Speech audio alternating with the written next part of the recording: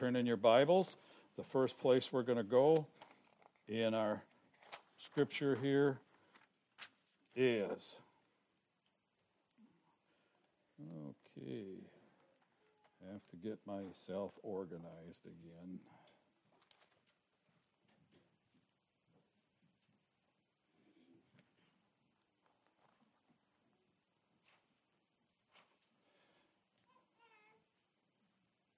Oh, I'm going to go, that's tonight's message. I'm going to go with true salvation this morning. Okay. Let me find it. I told my wife this morning when I got up what the danger is. I had a little bit of free time this week, and I prepared my messages far enough in advance, and I shove them in my Bible, and I put my markers in, and I told her this morning the devil's having me look for my messages, and I'll get them. That's for Mrs. McCoy, and this is for Miss McCoy. It's the letter. Here it is. I like that printer up there. It saves me a lot of knuckle work with the pencils. And then I have it run off down here. Then I come down here and fetch it and make sure it says what I want it to. And Lord's good. 7 biblical facts about true salvation. 7, I like the number 7 because it's a biblical number for perfect and complete. I like biblical mathematics. One day I might even teach on biblical mathematics. But 7's a biblical number for perfect and complete. 7 biblical facts about true salvation. And tonight you'll probably hear something very similar, only about the true gospel. The first thing is Jesus. First thing you know when you're hearing the real gospel, the actual gospel, the true gospel. Because there's a lot of other gospels out there. I've seen 2 gentlemen with ties and suits or sports coats, nice-looking individuals, white shirts walking down the street the other day. They're carrying a gospel. They're distributing a gospel. You got to know the difference. But true salvation, they have even a different salvation because salvation is part of the gospel. Jesus died for sinners. But God, Romans 5:8 is where you need to start out. Romans 5:8. And in these John and Romans, here, this is the book of John, the book of Romans, we have what's often called the Romans Road, which is a story of salvation from the book of Romans. And then we have the Romans Walk, which I personally developed, which is a story about how to travel once you're on the Romans Road, once you've accepted Christ as your personal Savior, how to live your life according to the Scriptures. And that's what we're going to see here right now. Jesus died for sinners, but God commended his love towards us, and while we were yet sinners, Christ died for us. That's Romans chapter 5, verse 8. The book of Romans is all about mankind. The word man is right in the title. And it's all about man's depravity and how you can move from mankind's depravity onto spiritual awakening and through salvation. And then you can move on to spiritual maturity, all in the book of Romans. As you get to the last couple chapters, I personally wrote down in my Bible where eagles fly, the last 3 or 4 chapters of Romans. And you'll see there that takes spiritual maturity and tries to bring us from the degradation of mankind to spiritual maturity. And in Romans chapter 5, verse 8, the first part of the book of Romans, we read, God commended his love towards us, and while we're yet sinners. In the first chapter 3:23, we read that there is none righteous, no, not one. And that's that Romans road where you start out on. God knows we're sinners. It's no surprise to him. I've had people stand in front of me and they say, man, you don't understand. God can't forgive me for my sins. Oh, yes, God can forgive you for our sins. In fact, in Sunday school class, and I want a copy of that, Brother Russell, the Sunday school class, all the sins of our fathers, that's nothing new to God. I thought of a couple more. Abraham was a womanizer. He would also have been accused of child abuse in this day and age. We all fall short of the glory of God. There is none righteous, no, not one. And we know about the wages of sin is death, but the gift of God is eternal life through Jesus Christ. And Romans 5:8, and so that's the first point. Jesus died for sinners. He didn't die for the righteous, although he did, because there's none righteous, no, not one, my Bible says. But he died for the self-righteous, those that in their own mind think they're right. That's what self-righteousness is. True righteousness is just being right before God. Self-righteousness is being right in your own eyes, justifying yourself. Justifying your sins, justifying yourself as a sinner, or justifying yourself as being right in God's eyes. Either one, all three of them, you're wrong. You're only right in God's eyes once you've accepted Jesus Christ as your personal Savior. Jesus died for sinners. You have to admit you're a sinner. That is the first step. Salvation is through believing in Jesus Christ. For God so loved the world that he gave his only begotten Son, that whosoever believeth in him should not perish, but have everlasting life. Lots of heavy words in there. We hear that a lot of time. But it says to believe in Jesus Christ. Not in the Pope, not in the pastor, not in your Sunday school teacher.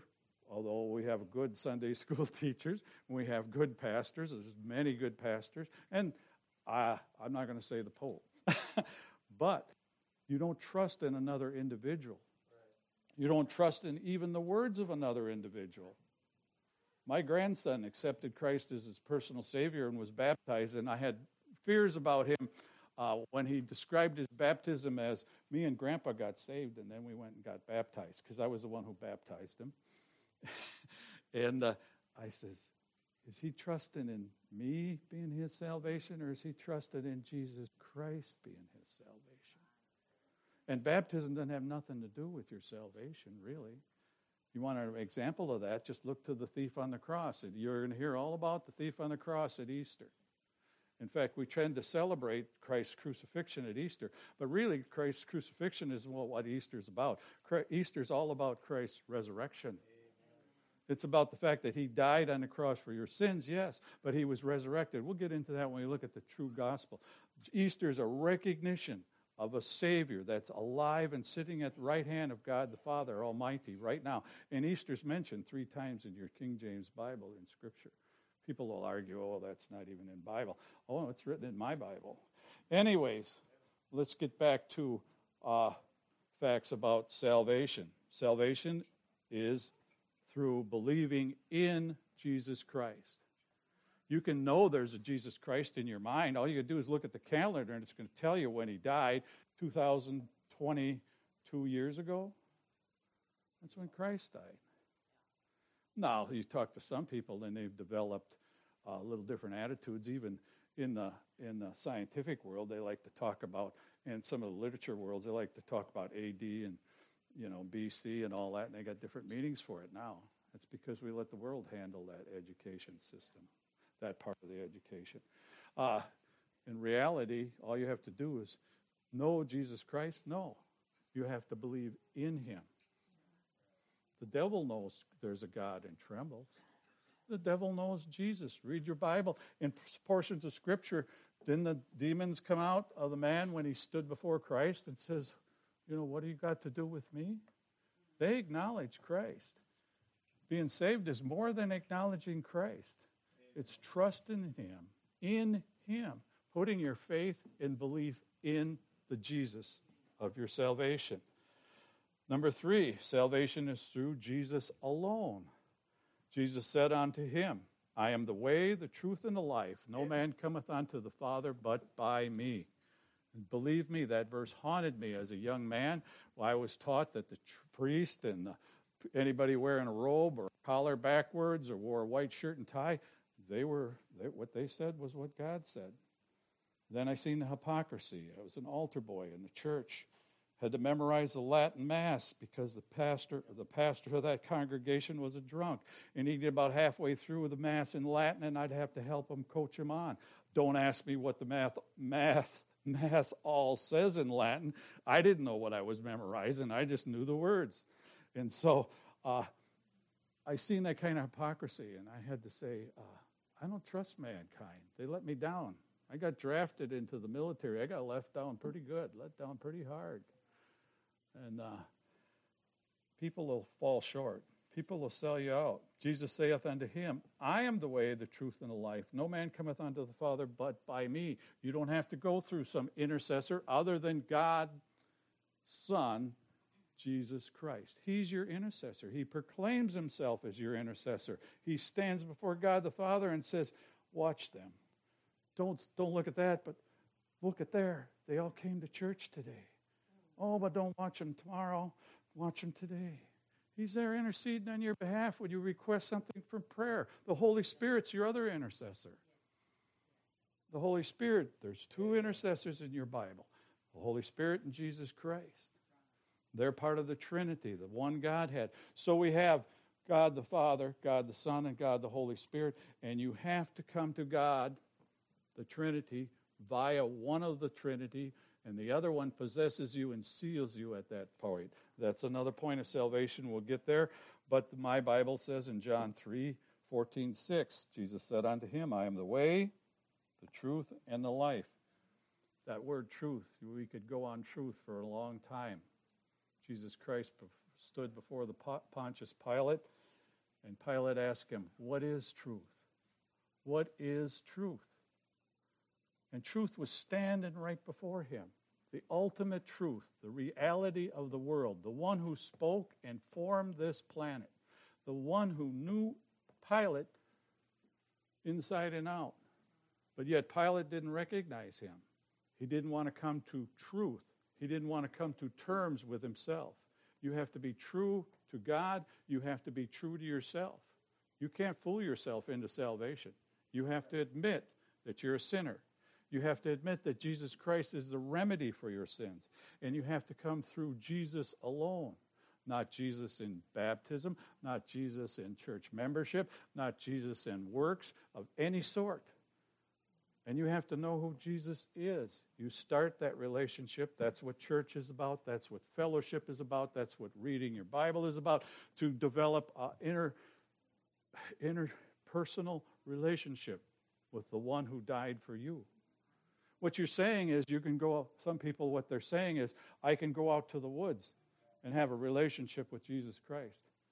Not like you can with those that have a relationship established with him already. You have to join Jesus Christ on his terms, not on your terms. Now, I can admire God and everything. I can look at nature, and I've admired nature. I've seen a miracle this week where the herring came into our bay and the eagles flew down. It just stood there in awe at the majesty and the mystery and the wonderfulness as the salmon tried to eat the herring. I don't know what they were breeding, and the salmon were eating the herring, and the eagles gave up trying to eat the herring, and they were eating the salmon. They finally caught the salmon and took off. Big old salmon eating them. It was wonderful. And yes, you recognize God. And I sing, great is the Lord, greatly to be praised after it. You see God in everything. That's not enough. You have to trust in Jesus Christ. You have to put your faith and belief in the Savior. You have to develop a relationship with him. And that relationship starts with accepting what he did on the cross.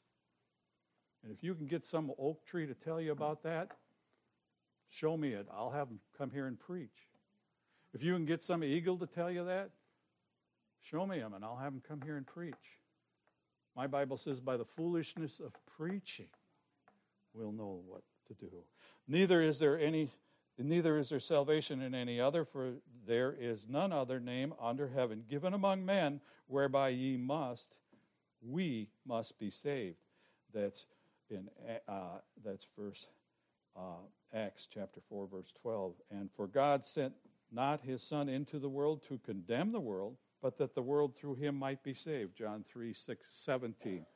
3:16 you're very familiar with. That's what the world's about, and that's what the majesty is about of the world. That's what I admired when I seen the eagles flying and swooping down and all their screaming and all the neat things that take place, and you see a whale come up out of the surface.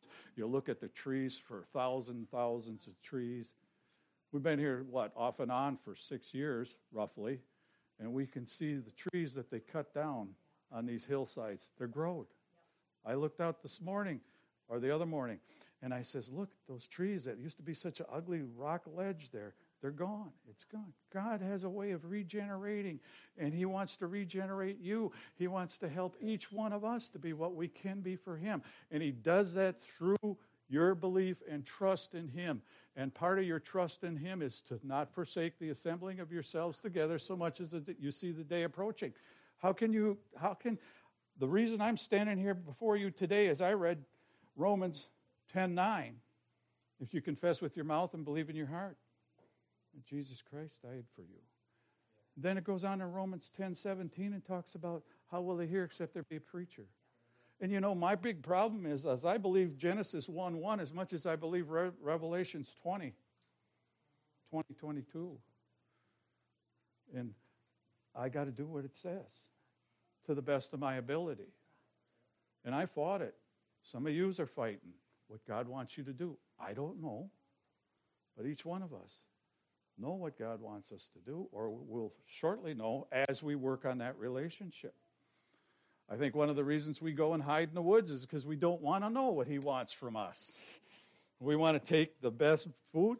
We want to run off from the kitchen table and go eat it in our bedroom. Salvation is by grace through faith. For by grace ye are saved through faith, and that not of yourselves. This is the gift of God, lest any man should boast. Ephesians chapter 2, verses 8 and 9.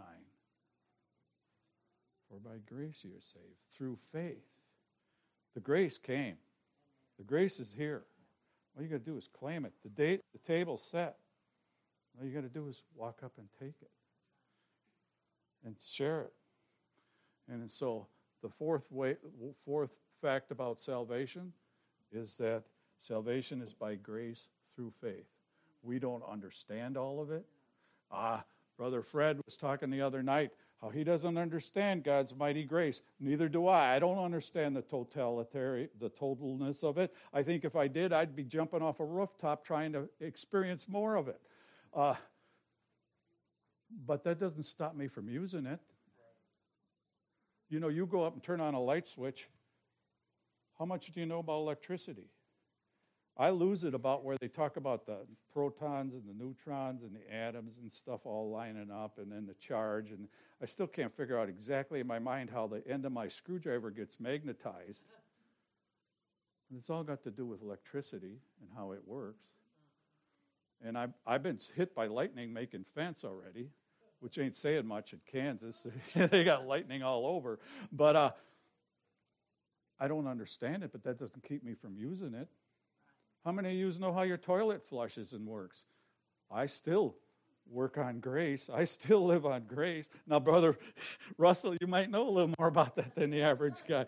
But the reason I think of that is because the man sitting behind you, we figured out why my carburetor wasn't working on the four-wheeler, is a little bit of the toilet system and the ball and the float and all that involved in the carburetor.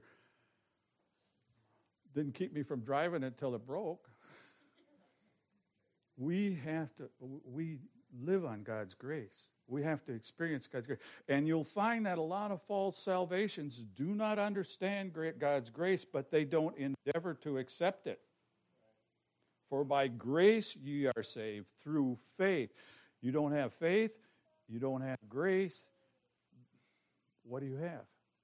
If you have to explain to me some way that Jesus Christ doesn't count into salvation, and if you have to explain to me how many layers are in the earth and how long it took to form them, and talk about crocodiles and alligators and sediment and everything else, you're not exercising grace or faith. You're not accepting God's grace, and you're not exercising any faith. You need that to get saved. Now, I've been to college, and I've got a secular degree, and I call it secular. Secular means without Christ. And I've got a degree. And I know all those little facts. But it didn't change me a bit about who. I still exercise faith, and I still exercise, God exercises grace, and I still live on God's grace. On one hand, I don't understand everything, and I accept God. On the other hand, I might understand the intimacies of it, but I still accept God. You have to exercise faith to know salvation. How much does that little girl there need to understand to know that Jesus Christ died for her sins? When she gets to that point, God will work in her life. And Lord willing, she'll be saved. You know, each one of us have to be as a little child. Except you be as a little child, you shall not enter therein. Salvation is by grace through faith. The fifth thing is salvation, redemption, and forgiveness is not of works. First one was Jesus died for sinners. Salvation is through believing in Jesus Christ. Salvation is through Jesus alone. Salvation is by grace through faith. And number 5, salvation is not by works, lest any man should boast. Ephesians 2:8-9. I think I've already quoted 2:8-9 to you. Not of works of righteousness which ye have done, but according to his mercy he saved us by the washing and regeneration and renewing of the Holy Ghost. Titus chapter 3, verse 5. By the mouth of 2 or 3 witnesses shall every word be established. There's your companion verse to Ephesians 3:8, 3:9. You aren't going to earn your way to heaven. Nobody is. We just went in Sunday school about the shortcomings of wonderful men used of God. And that was the attitude and what was brought out. But none of those men, nobody has ever earned their way to heaven.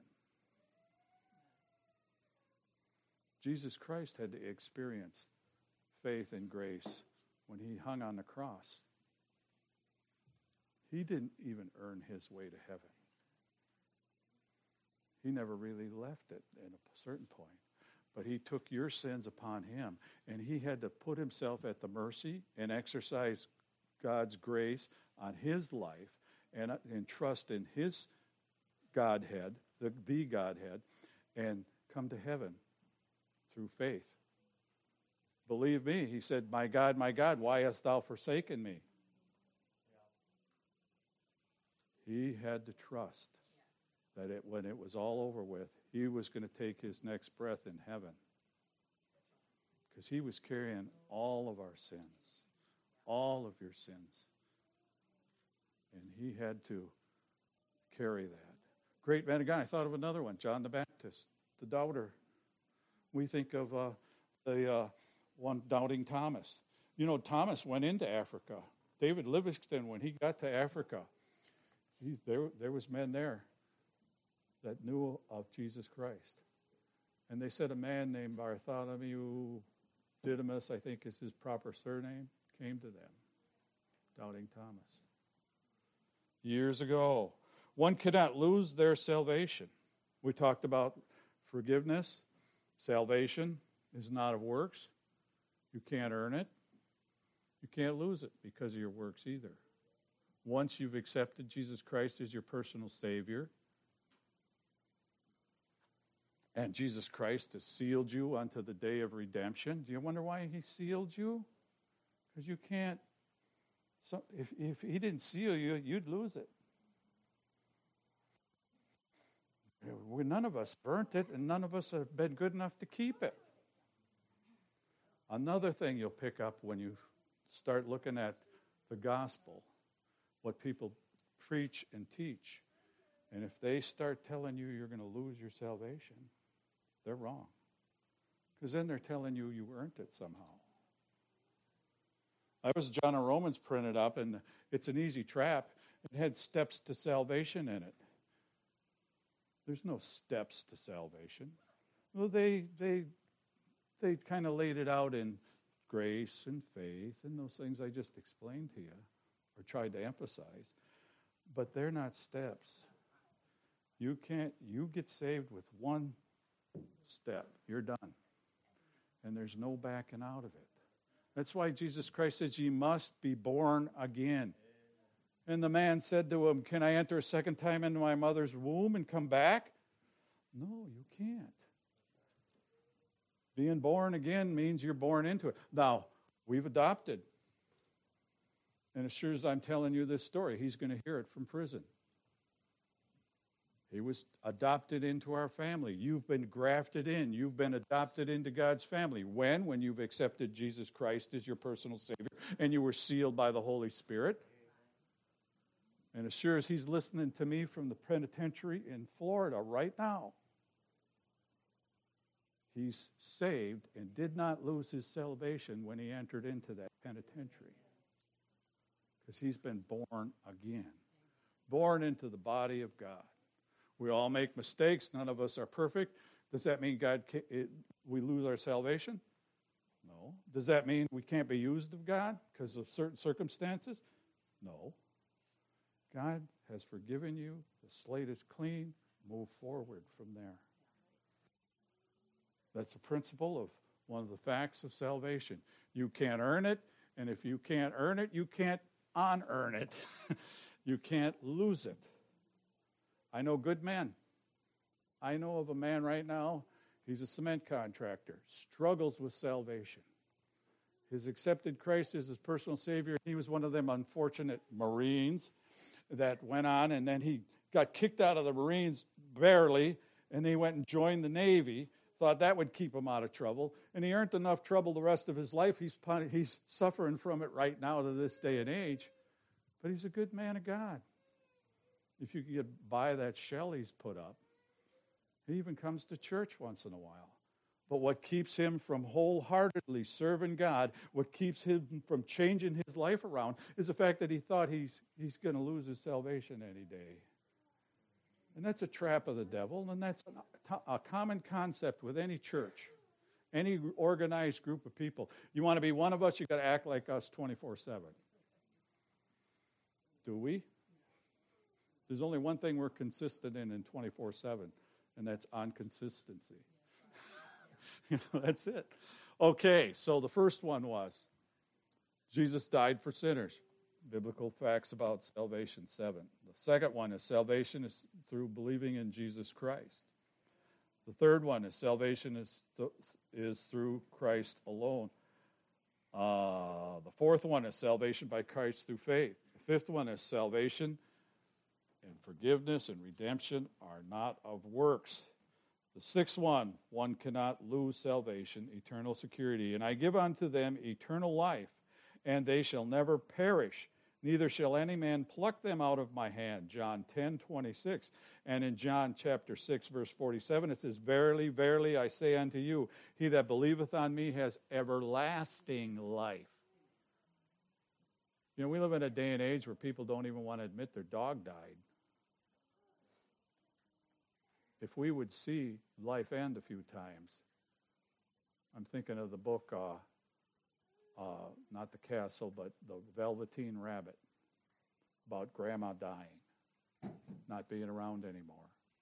We want to insulate our kids from basic fact of life that people die.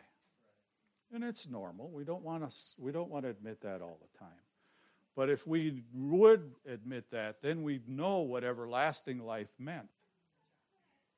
It's just like righteousness versus true righteousness or self-righteousness. And so we have to admit there's no such thing as eternal life as concerned outside of God's salvation. Oh, and the fact, though, I'm thinking in my mind, we all have eternal life. You're either going to spend eternity in heaven or hell. Then there's people could argue with you about whether hell is thrown into the lake of fire or whatever. Number 7, the true gospel in belief is by trusting in the death, burial, and resurrection of Christ as the basics for our righteousness. 1 Corinthians 15, 1 through 4. And 1 Corinthians 15, 1 through 4 is where we'll pick up tonight. Let's all stand.